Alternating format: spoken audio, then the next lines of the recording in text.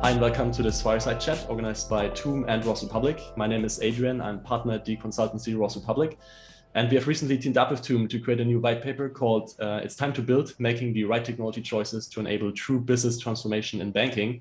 In the paper, we invite you to discover the most important market shifts happening right now in banking and fintech, the key technologies driving the industry forward, emerging business models, as well as what to look out for when choosing a core banking solution. The white paper has just been released, so I really recommend you to check it out on Toom's website and blog. That's toomplatform.com.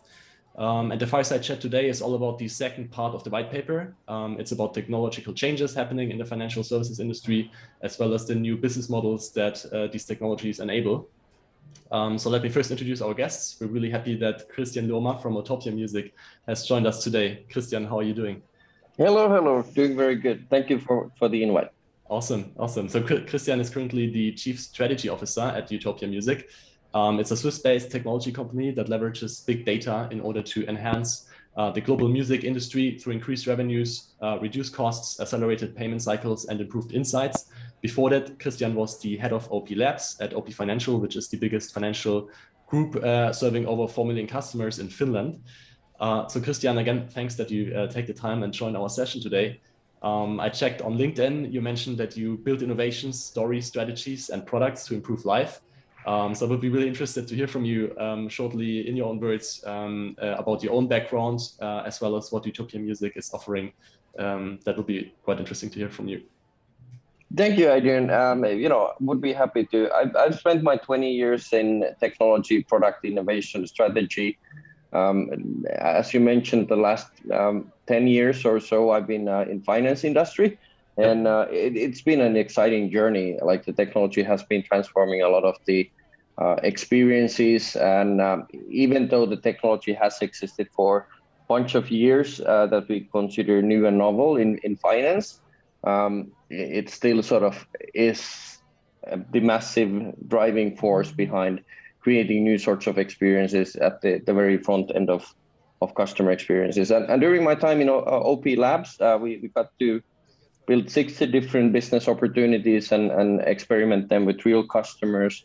Out of them, roughly 10 graduated and emerged to be something that the mothership uses still to date. I believe during that journey, we won about 20 different awards, filed roughly 10 different patents. We collaborated with over 2,500 startups around the world. We ran an innovation lab network across Europe. We were able to engage in a number of conversations around new technologies, whether that's cloud or AI or distributed ledger technologies and so forth. So it was really a high school for understanding what's next in the finance industry. Awesome. That will be amazing to tap into your knowledge now in this session.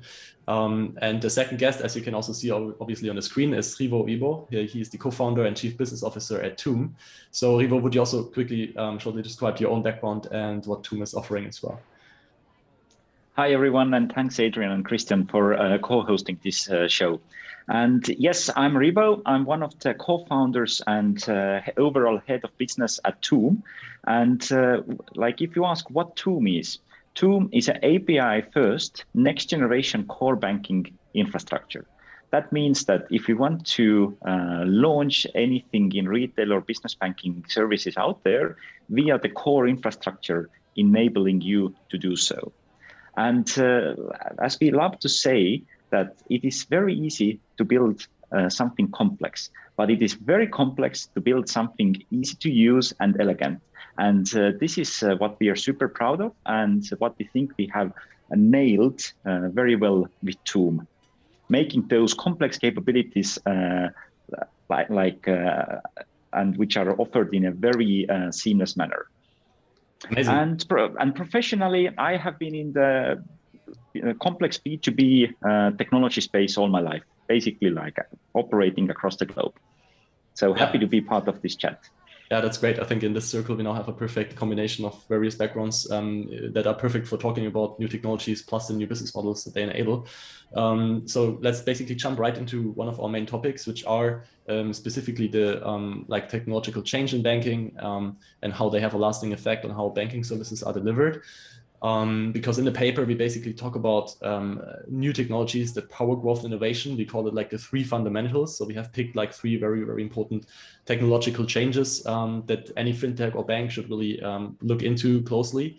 One of the main messages is also in our paper that in order to achieve a growth trajectory, the financial services providers should really have the right tech foundation in place. And why is that? Because technology enables innovation, speed, and new business models. So understanding how these new technologies can really support your growth goals is a really important success factor.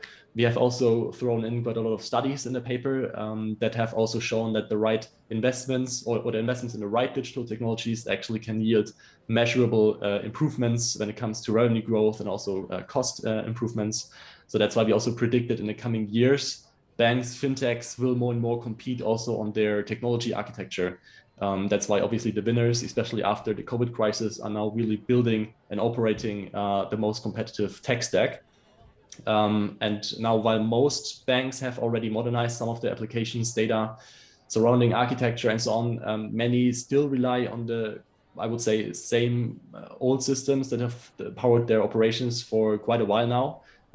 Just as another example of one really interesting data point that we have cited in a paper was from a study that basically analyzed banking IT spend between 2016 and 19, which was around $1 trillion, which went into IT systems, which did not really yield any revenue growth or new revenue growth for these banks, which is also one of the main messages there in the paper, that it's increasingly important to not only look at tech for the new technology's sake, but also to really couple technology with new business models, which they enable in order to achieve the best return on investment on these new technologies. So just to round it off, obviously tech debt is constraining a bank's ability to grow.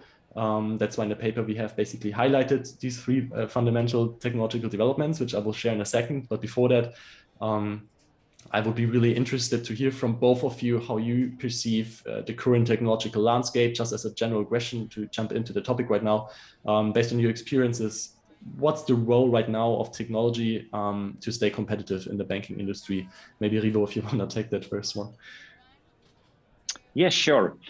I would say that it is really like a super interesting moment currently out there. If you look large established banks or regulated entities, they have started with all the transformation efforts and digitalization efforts, but those have like mainly and mostly touching really the kind of a front end or customer and user experience side of the things.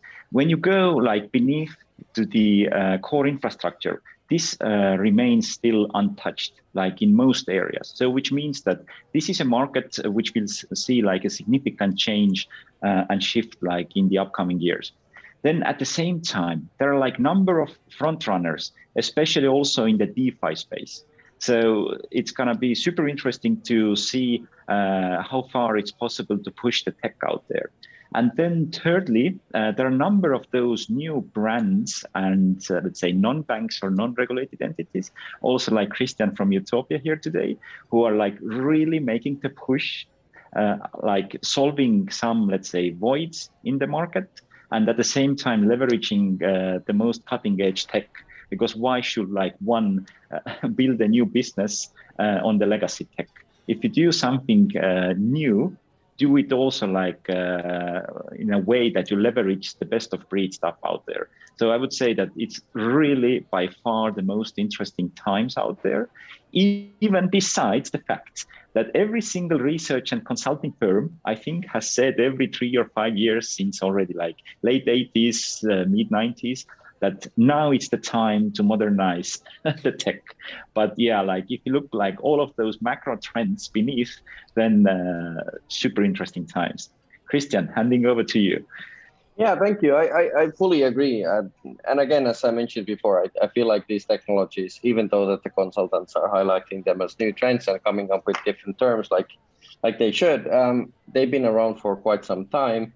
The real opportunity that technology drives, in my opinion, is access to services that were beyond access before. And that's really why companies like ours, Utopia Music, have a chance of helping the entire industry with financial services embedded within the service offering that we provide for royalty allocation management and distribution and so forth, because it's accessible. It is no longer a privilege for the banks to operate financial infrastructure. You don't no longer require, I mean, a lot of banks obviously still have thousands and thousands of engineering employed and will continue to have, but it's not a prerequisite for being able to operate and run financial services. So to me, that's really the real promise of where this cloud microservices infrastructure, automation, where it has taken us. Yeah. And you can find parallels and analogies from every single other industry, how technology has become more accessible and anybody can embed financial services as part of their core processes, just like we've done. Yeah, fully agree. But how did you actually manage the whole technology landscaping at the OP Lab? Was it part of your responsibility there as well? Okay. Yeah, absolutely. So we had a thing called Technology Innovation Roadmap, which we regularly updated together with the leadership team and was basically owned by the CTO. Okay. And the thesis there was that we basically broke down the operations down to different value streams. Mm-hmm. And we did an exercise, which I love to call the infinite technology game. It's basically a sort of a mind exercise that if technology wouldn't be an obstacle, how would different value streams work? And usually you end up into discussion where you understand that really the value of technology is making things faster, cheaper, more accessible, easier to use. That's always the case. Like that should be the North Star, where in every single value stream, whether that's lending or managing accounts or opening accounts or whatever, like those are the drivers for using technology, making it faster, easier, cheaper, more accessible. And as we did that roadmap, we were able to lay out different technologies as they emerge, whether that's like quantum computing or distributed ledger, and make an analysis of like how would they, in a specific value stream that we operate, increase our chances of reaching that infinite technology state. Yep. And based on that roadmap, it was relatively easy to explore, pick and choose. And you kind of came into the same conclusion that you're outlining in the white paper, that unless we're able to manage a certain set of layers, whether that's regulation or account management or lending as a service, anybody that is willing to entertain a chance of operating a competitive pricing scheme or profit margin for operations is going to be screwed unless they focus on those chances that are accessible and available. So really, that's what's going on in my opinion in technology landscape. It is not about the sort of well-hyped distribution ledger technology. It is about how do you realize that opportunity of making it accessible or cheaper to operate. Fully agree. No, that's really interesting, and I also feel your point around. And if I may still add on that, like, please. When I say operations, I think one of the most painful things that I saw during my career in finance is that whenever you want to change a parameter of an existing product offering, that's when you get into a mess of like different integration points and touch points needing to be addressed in a different way that adds operative costs to existing products than just running the cloud-based service. And that's really where, when you think about the future architecture of financial infrastructure, you need to realize that it's not just the cloud cost of running the service. I mean, it should be. But in addition, you have costs of operation when it comes to integration and maintaining the integrations between the endpoints. So like it was discussed in the introduction, I think that's really what the architects within finance need to pay attention to today. That's a really good point. And Christian, I think it's also like interesting to highlight that I think the stuff that you do now at Utopia Music, it's also super good that you have this long time experience from the hardcore banking industry, which also means that you do not take certain topics too lightly or let's say in a naive way, but rather those decisions and ways forward have a serious ground. So that I think there is much more much more meat on the bone than many other, let's say, newcomers in this industry might have otherwise. Oh yeah, absolutely, and it is a competitive advantage. We have a bunch of like fintech backgrounded people here, and it's only fair. Like we call ourselves a fintech platform within Easy.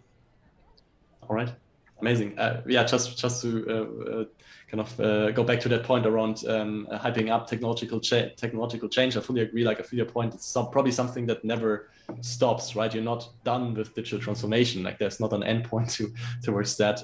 However, just like one point around that, which we'll come back later as well. There is like increasing evidence that after a crisis, especially the next years after, for example, now after the COVID-19 crisis, are extremely important for value creation. So that has been seen also in the last financial crisis. For example, the banks that have really rebuilt their systems and built up new revenue streams, they have been the ones that have been creating the most value in the industry over the next decade.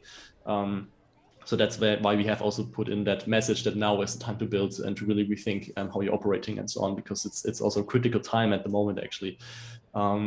And yeah, I would say let's quickly go through the three fundamentals, like the three technologies that we have outlined in the paper, just to cover them as well. Of course, we have them very extensively explained in the white paper. So if anyone is interested to go deeper, then I would definitely recommend to check that out. But the first one is the cloud. Christian already mentioned there are many technologies that now kind of decrease the barrier of entry into the banking system. So that's why we have outlined basically cloud technologies which allow banks and fintechs to launch new products and services way faster than before. It kind of really unlocks, therefore, new innovation opportunities, and it allows basically cloud consumers to benefit from economies of scale, because before that you had really kind of large capex investments into your own infrastructure, data centers, server parks, and so on. And now you can basically enter the game by teaming up with the well-known providers like AWS, Google Cloud, and so on. They give you the cloud infrastructure, they maintain it, they run it. They're basically designed for scalability. So while they do the heavy lifting, you as a fintech or bank can then really focus your development efforts on the value-adding, customer-centric activities instead of thinking about infrastructure too much. And beyond that, most banks, fintechs that we've seen that leverage cloud computing have also better organizational agility and the kind of shorter time to market of new propositions. So that's how we basically summarize it in the paper, that cloud technology can, if you use it the right way, there are some pitfalls and some other considerations that are really important, which we outline in the paper. But overall, it allows you to basically create and scale your digital services and products at much faster speeds, and that's a really compelling, actually, competitive advantage in this whole banking environment right now. So anything that maybe also, Rivo, again, that you would like to add to cloud technologies and how they have enabled banks to become faster, increase the speed in their operations? Absolutely. And I think one of the topics which is not mentioned quite often, but what the cloud provides to every institution, let it be a large regulated bank or let it be a newcomer or the utopia type of company out there, is the self-reliance, which means that those cloud environments offer you already like all the tool sets and toolkits like to do the stuff on your own. There are like different SDKs and ways of which you can leverage and to really like set up the stuff, operate the stack, and launch super rapidly, which means that it also contributes to the like overall aspects of like product management. You have a hypothesis, you want to rapidly test it out. If it works, then you like scale and so forth. So that really the, let's say, leveraging the aspects of cloud, it increases your self-reliance, and that means faster time to market and also many more ways how to scale your business. And also, I definitely think that the second key element is that the future is like also concerning the usage of multi-cloud environments. I think there won't be, let's say, just one type of a provider that somebody needs to select, that I go only with AWS, I go only with Google Cloud or whatsoever, because that is the third derivation, and that is that the future is all about the mashup of services. You plug and play different capabilities from different vendors, and quite often nowadays all the new players are offering their capabilities like in a cloud native format. Yep. So many good ways out there. That's a great point. If I may add a controversial point to the mix, now not officially being employed by a bank, I can sort of like obviously not discuss about the details, but cloud was a hot potato 5 years ago, 6 years ago. Whenever I met with my colleagues in different innovation labs around Europe, it was discussed as one of the fastest emerging things to come into the boardrooms as a topic. And not always in a positive light. Like, let's face it, whenever something new happens, we humans are sort of scared about the consequences of that. And especially security concerns were highlighted time and time again. Now, that being said, when I stopped the position in the bank officially, and obviously still working in fintech context, the narrative had changed 180 degrees. Okay. And the consensus around the industry was that cloud is going to be an important improvement step for the security as well, which is obviously, as we all understand, vital and fundamental for all the banks when it comes to operations. And the rationale, as the experts were giving the explanation, was that in our own developed infrastructure, there are layers of years and years of experience, which is sometimes beneficial. But when it comes to operation and making sure that like nothing leaks and no security holes remains, that is very, very, very challenging talent to keep up to date and expensive. So you could argue, and this was made as a statement, that cloud infrastructure will be in the long term more secure to maintain as the software stack and the cloud stack becomes more normalized and standardized. So I think that's an additional benefit that usually doesn't get enough recognition because of the stigma of the past. Yeah. But cloud can be safe and fast to execute. And absolutely, like to add on top of Christian's point, then if you look the size of the R&D budget that any single major cloud vendor has, then all the tools and data points which they can use to like develop the like algorithms for different like intrusion prevention and so forth, like this set of resources, this is like way beyond any single institution's capabilities. That means that I think this kind of a message now has really started to spread, and the understanding has come along. And also, like, we need to say, let's say, a few good words of, like, to the regulators, that also they have, let's say, started to obtain this information and share it with others. Because if the regulators don't understand, they don't know what to regulate and what kind of protection to provide. So that it's a kind of a multifaceted thing out there. But completely agree with Christian, so that sometimes those things, let's say, stay on the background, but those are like absolutely critical points, because it's impossible to underestimate the value of security, scale, and scalability out there whenever something concerns the wealth or health. Absolutely. I think the stigma is already disappearing as well, because you see actually more and more really large-scale global banks entering, let's say, in large partnerships with the well-known cloud providers as well. So I think from that perspective, there has been a mindset shift as far as I can see as well. Absolutely. Then I would say let's continue with like the two other big technological changes that we have been outlining in the white paper. And I would say let's summarize that one, because otherwise we will be, I think we could talk about the whole technologies quite a while. And after that, we then continue with the new business models. But the two other really important ones that we have highlighted in the paper are microservices and application programming interfaces, APIs.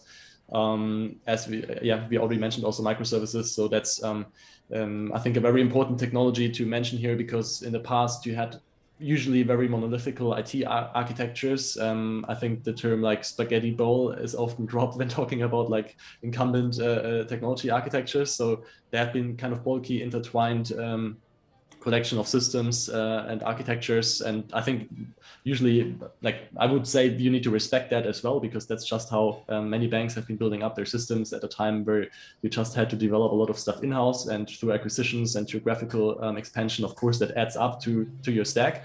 But now, in contrast to that, I think microservices are an amazing technology because they basically consist of like smaller, loosely coupled modules that can cover specific functionalities. They have become really popular, especially across neobanks and digital-first banks that have been building on microservices. And it's because the underlying architecture has proven to be super resilient, secure, easier to maintain. One reason for that is, for example, if one microservice fails, then it can be easily isolated and fixed, while the whole system still can keep running. And also, I think due to like the autonomous nature of these microservices, it kind of also actively empowers teams inside banks to build new stuff and to adopt and build new solutions on their own. So yeah, I think that's why microservices is extremely important to mention. And the second one with APIs, I would say that it's a whole topic of its own. It's more an enabler of, it's more a means to a larger end, right? As with most technologies, but internally they really allow teams to share data and make them available to other teams, which is in the white paper we call it inter-company and intra-company ecosystems that you can build up by using APIs. It's been a topic that has been popping up also due to new regulations like open banking that put APIs really front and center. And also, I think what's in that context really, really important to mention is that when you open up as an organization and use APIs as like a standard exchange of data with other organizations, that can really boost a whole new ecosystem to emerge. And that's why we talk about that quite a lot in the white paper as well, that they also allow any brand nowadays to integrate financial data, but also financial capabilities into their own propositions, which is now hyped up under the term embedded finance. But it will definitely have an impact on how financial services are distributed. So yeah, I would be really interested to hear also from your side, based on microservices and APIs. Is there anything that you would like to add for our audience to understand better why these technologies are quite impactful in the financial services industry? Well, I guess my perspective to that, like what I referred to earlier, is that it's no longer about just the CapEx or the cloud infrastructure OpEx cost, and the fundamental element which we need to be able to manage is the cost of integrations between different products and the time to market when building the products, and that's really where these two things come into play in a meaningful way. Microservices, as amazing as it is also very, very difficult. So it takes years and years of practice to get it down to an art where the infrastructure makes sense. It's kind of a different mindset. But once you have that, it can be a huge accelerant to the way we deploy products, way we try out new propositions. And that's really where the value comes from. So the cost of creating something new, cost of changing something that is being operated, and that, as was outlined, will be an unfair competitive advantage for companies that are seeking to be technology first in banking. Mm-hmm. And maybe to, let's say, highlight few thoughts from TOOM's side, that first and foremost, APIs are the way how the value gets delivered.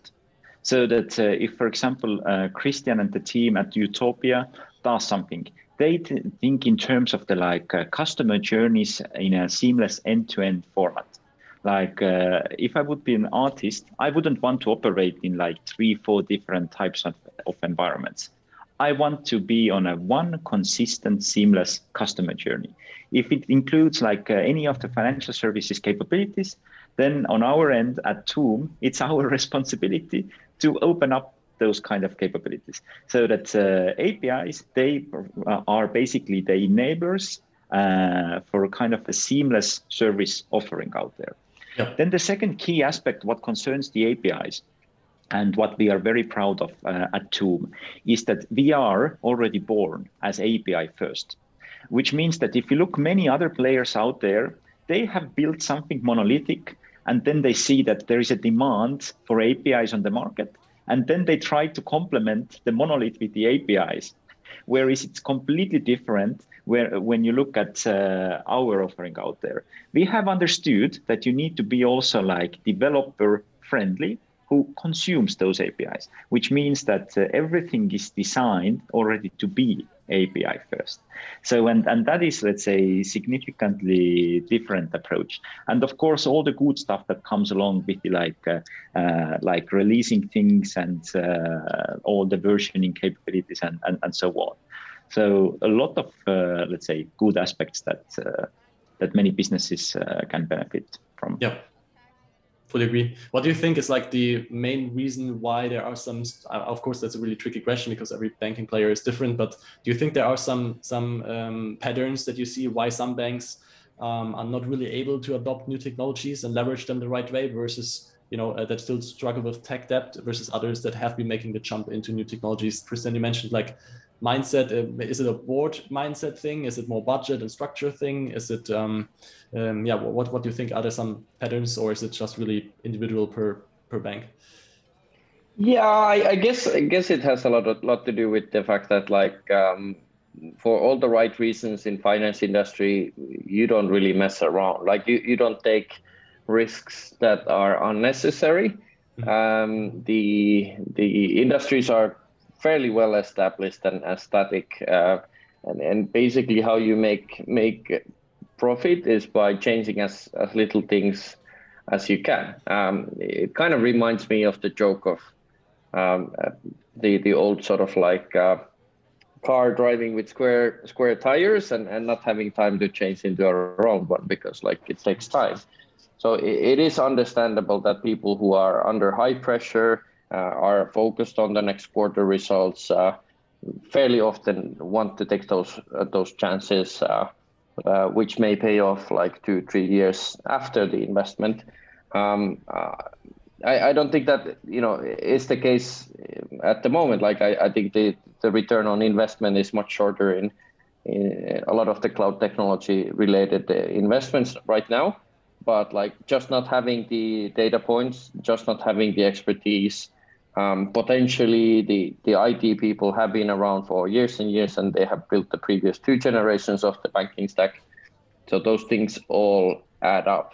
It does require a bit of a spirit, or did require a bit of a spirit of like researching and adventures with the new technology 10 years ago.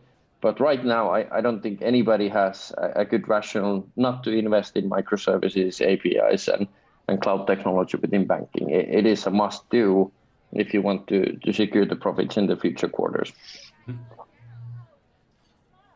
Are there like specific reasons or like patterns that you see of customers that deploy Toom? Specific triggers that now kind of influence them to really utilize new technologies? Do you think that there are some specific patterns that you can share?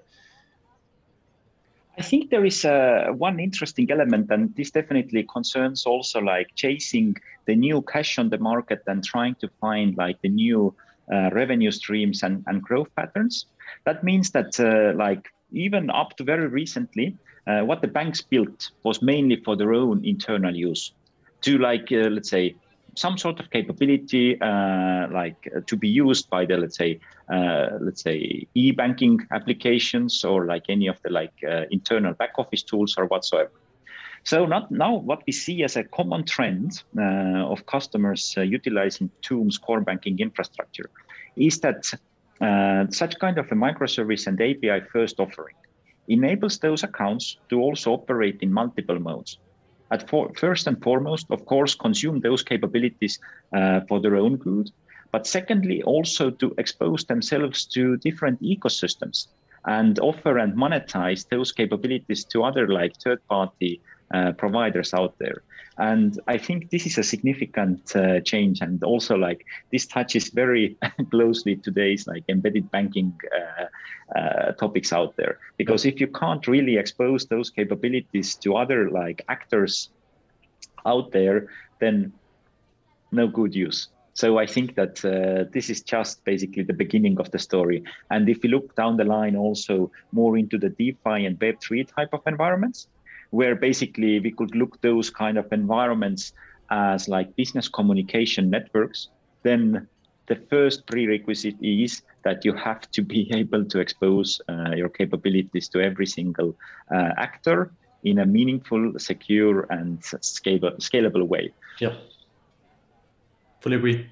I think that's really interesting, and also a good transition to the second part of this session, which is the new business models that these new technologies enabled. I already mentioned it before. I think it's really important that tech is not just seen for the technology's sake, but also really in the light of the new business models and new revenue streams that you can gain by utilizing these new technologies. So that's why we have also included this one section in the white paper, which is called "The Future is Embedded: New Business Models in the Area of Embedded Banking."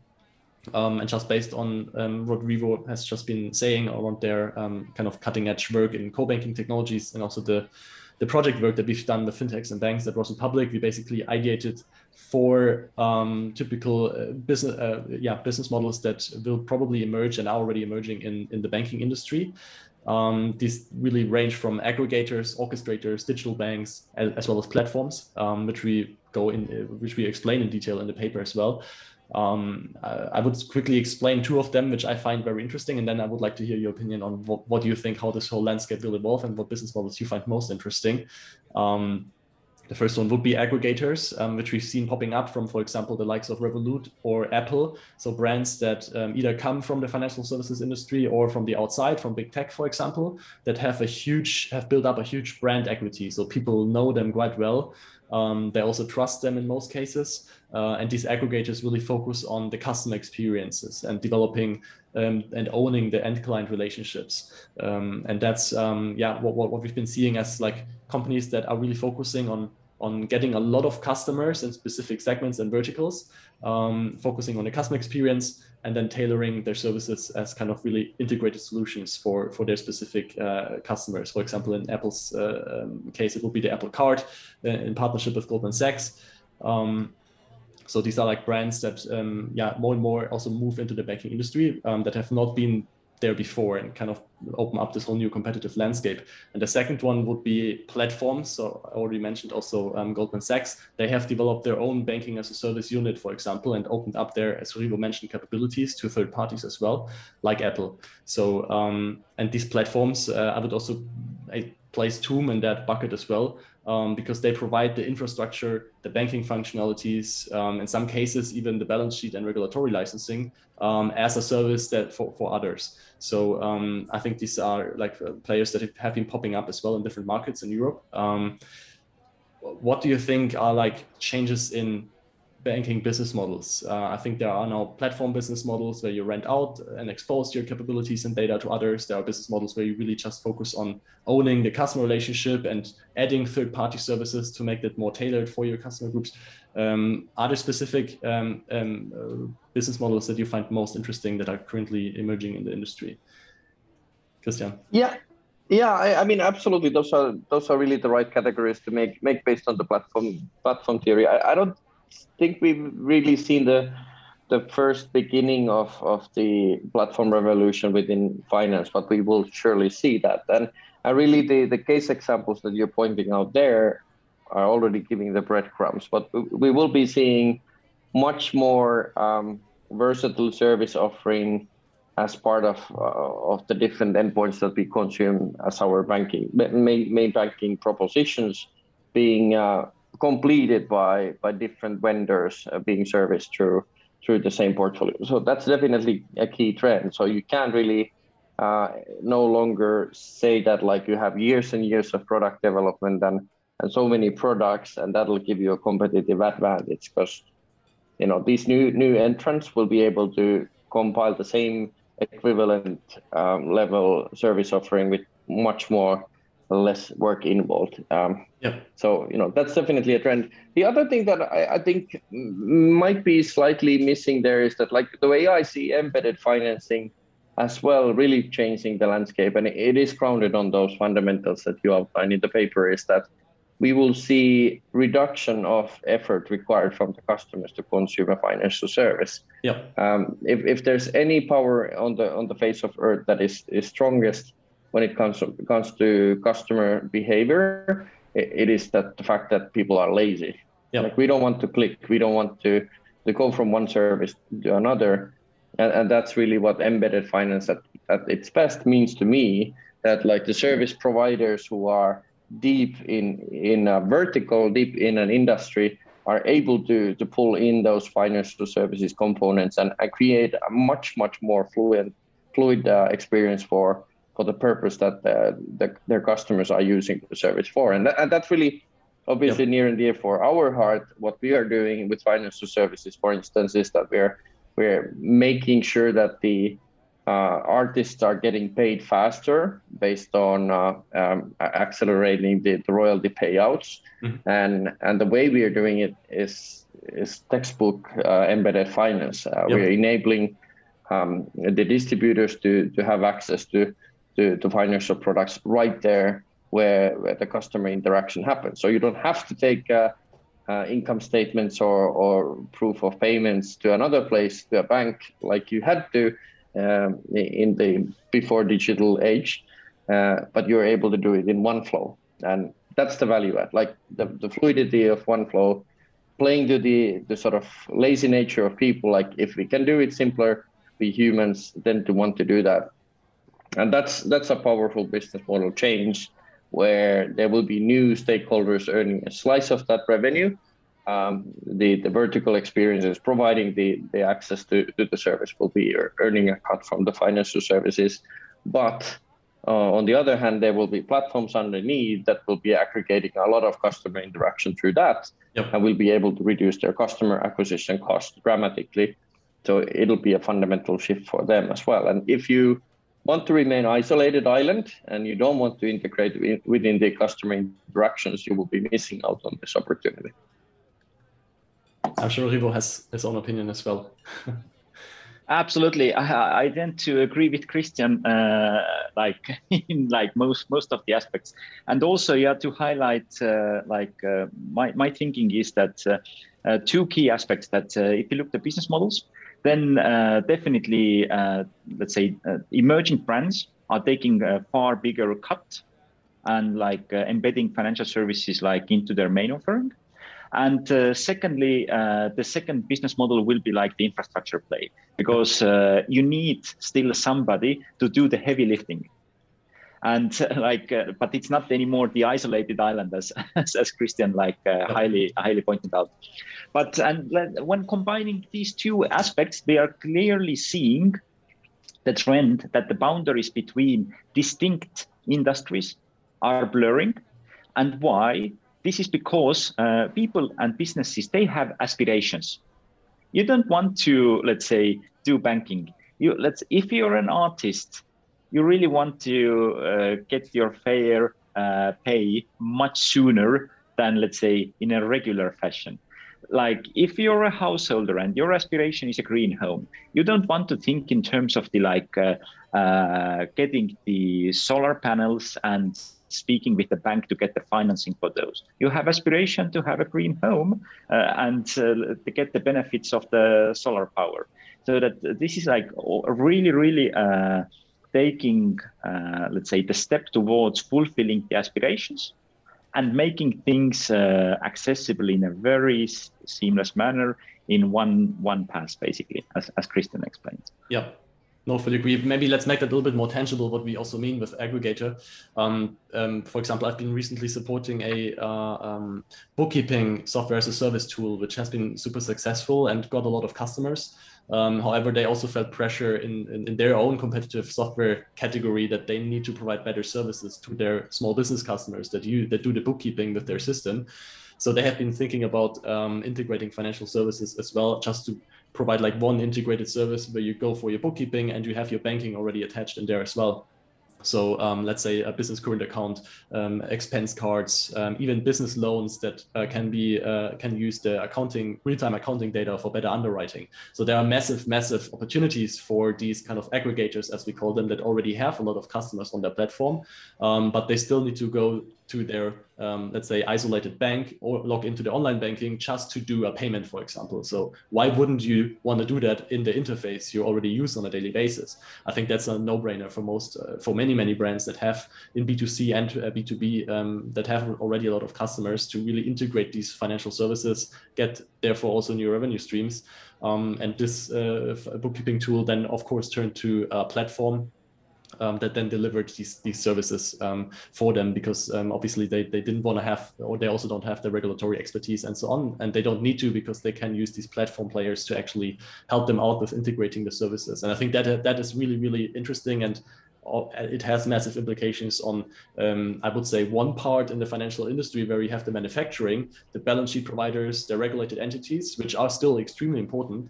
And it is, I think, also a monetizable asset to be a regulated entity and to provide the balance sheet as the basic infrastructure. But then on the other hand, you probably have the distributing parties, like the focus on origination, a focus on the customer experience. And I think it's interesting to see the split in terms of embedded finance players versus the platform players. And you both have already beautifully described how this whole landscape can emerge, where you have users that are lazy. They expect financial services just to be integrated nowadays. Like, I think this typical example is when you just leave the Uber car, you have paid already, so you don't need to think about that payment anymore. I think that's the ultimate goal, that you don't need to really think about financial services specifically. Absolutely, and that example that you outlined sounds like something that me and Ribo were working on, and got awarded for the best loan product in Europe. I can't remember the year, but it was like 4 or 5 years ago when we slapped it onto a leading accounting platform in Nordics. Exactly, and I think these type of services you see more and more happening right now. So that, you know, these companies waking up that there might be really cool opportunities in actually embedding financial services more tailored for their customer groups. Yeah, absolutely. So yeah, just to wrap it off, like, that's how we basically see the landscape evolving as well, that you have like the users in the center, you know, high expectations, but still lazy. So you want to give them the right tool, financial tool, in the right context. Many brands around these users, fighting for users, you know, fighting for attention and so on, which now is not only, let's say, a local bank competing against another local bank, but it's really all the banks fighting for users against, and then you also have big tech companies, you have fintechs, you have specialized financial players, you have software players and so on, that are all now trying to integrate these financial services, tailor them for the user base. That's like the third element that we see here. And then outside, as like the key pillars that still hold the whole system together, we see the license holders and the balance sheet providers that provide the necessary infrastructure to make all of this happen. So that's why I think this will be really interesting to see how it will play out, especially after the COVID crisis, which has already been a big wake-up call for many banks to really look at their systems, if they're, you know, resilient in a crisis, and now also going after the crisis to go forward and really check what technologies you can use to build new business models. As we mentioned, cloud microservices, APIs would be is almost a no-brainer to have these in your roadmap nowadays. And my last question to both of you would be more long-term one. Now we have talked about these new technologies and emerging business models, but how do you think will the financial services landscape really look like long-term, let's say in 10 years, like in 2031? Maybe also, Christian, from your perspective, how will artists be paid in 10 years, and how will that industry have evolved by then?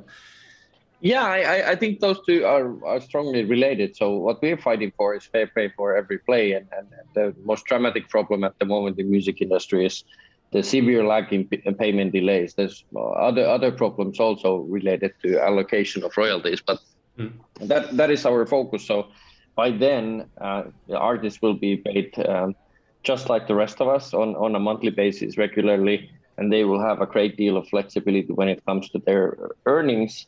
Unlike today, they may have to wait for 2 years, even 3 years for some cases, to get their revenue back. But on a broader strokes, I feel like in the banking landscape, what will facilitate us completing our mission and what will impact other industries as well is that, like, consumers will have a greater degree of choices when it comes to, you know, accessing the services that they need in the touch points that they use every day, as we outlined. So the concept of embedded finance will be happening. And as that will happen, it will naturally limit the choice of providers. Nobody wants to see a NASCAR wall when they go to the accounting platform. They might want to see some recommended options, but they will naturally gravitate towards the sort of trusted brands made available through the experiences. And my gut feeling is that as that happens, the concept of local will change fundamentally. So the generation 1 or 2 generations ago, we chose the banking provider based on the trust that we would have, based on the local business proximity and knowing the chief of the bank. Yeah. In the future, those limitations will be, who's accessible in the service that I already trust and use. And yeah, I think we will see a lot of consolidation happening when it comes to the providers. All right. Yes, and I also tend to believe that a lot of consolidation will happen. And I would love to throw, let's say, few key trends also like taking place, which will basically define also the way let's say financial services are going to be offered in the future. Because we really need to admit that currently the great wealth transfer from our parents to the younger generation is going to take place.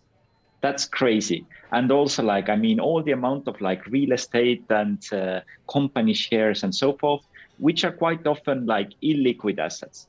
So definitely the emergence of secondary markets make it and increase liquidity on the market. Then also definitely the creator and artist economy, where also Christian and Utopia are operating, creator influence and many more tools and services around for those guys. How to basically register the entity, how to have the account or a wallet, how to have those advanced pays, and also how to get the royalties and so on. So a lot to look out there for. And of course, younger generations out there with the experience economy, where you really want to basically maybe consider money as something, let's say, something small, something like atomic unit, which is also a flowing element, and you have a constant access to, and of course all the financial inclusion aspects. So that I think those elements are all going to drive, let's say, the way how the financial services are gonna offered in the future. Yeah. But the key aspect is that they have to solve some specific issue out there.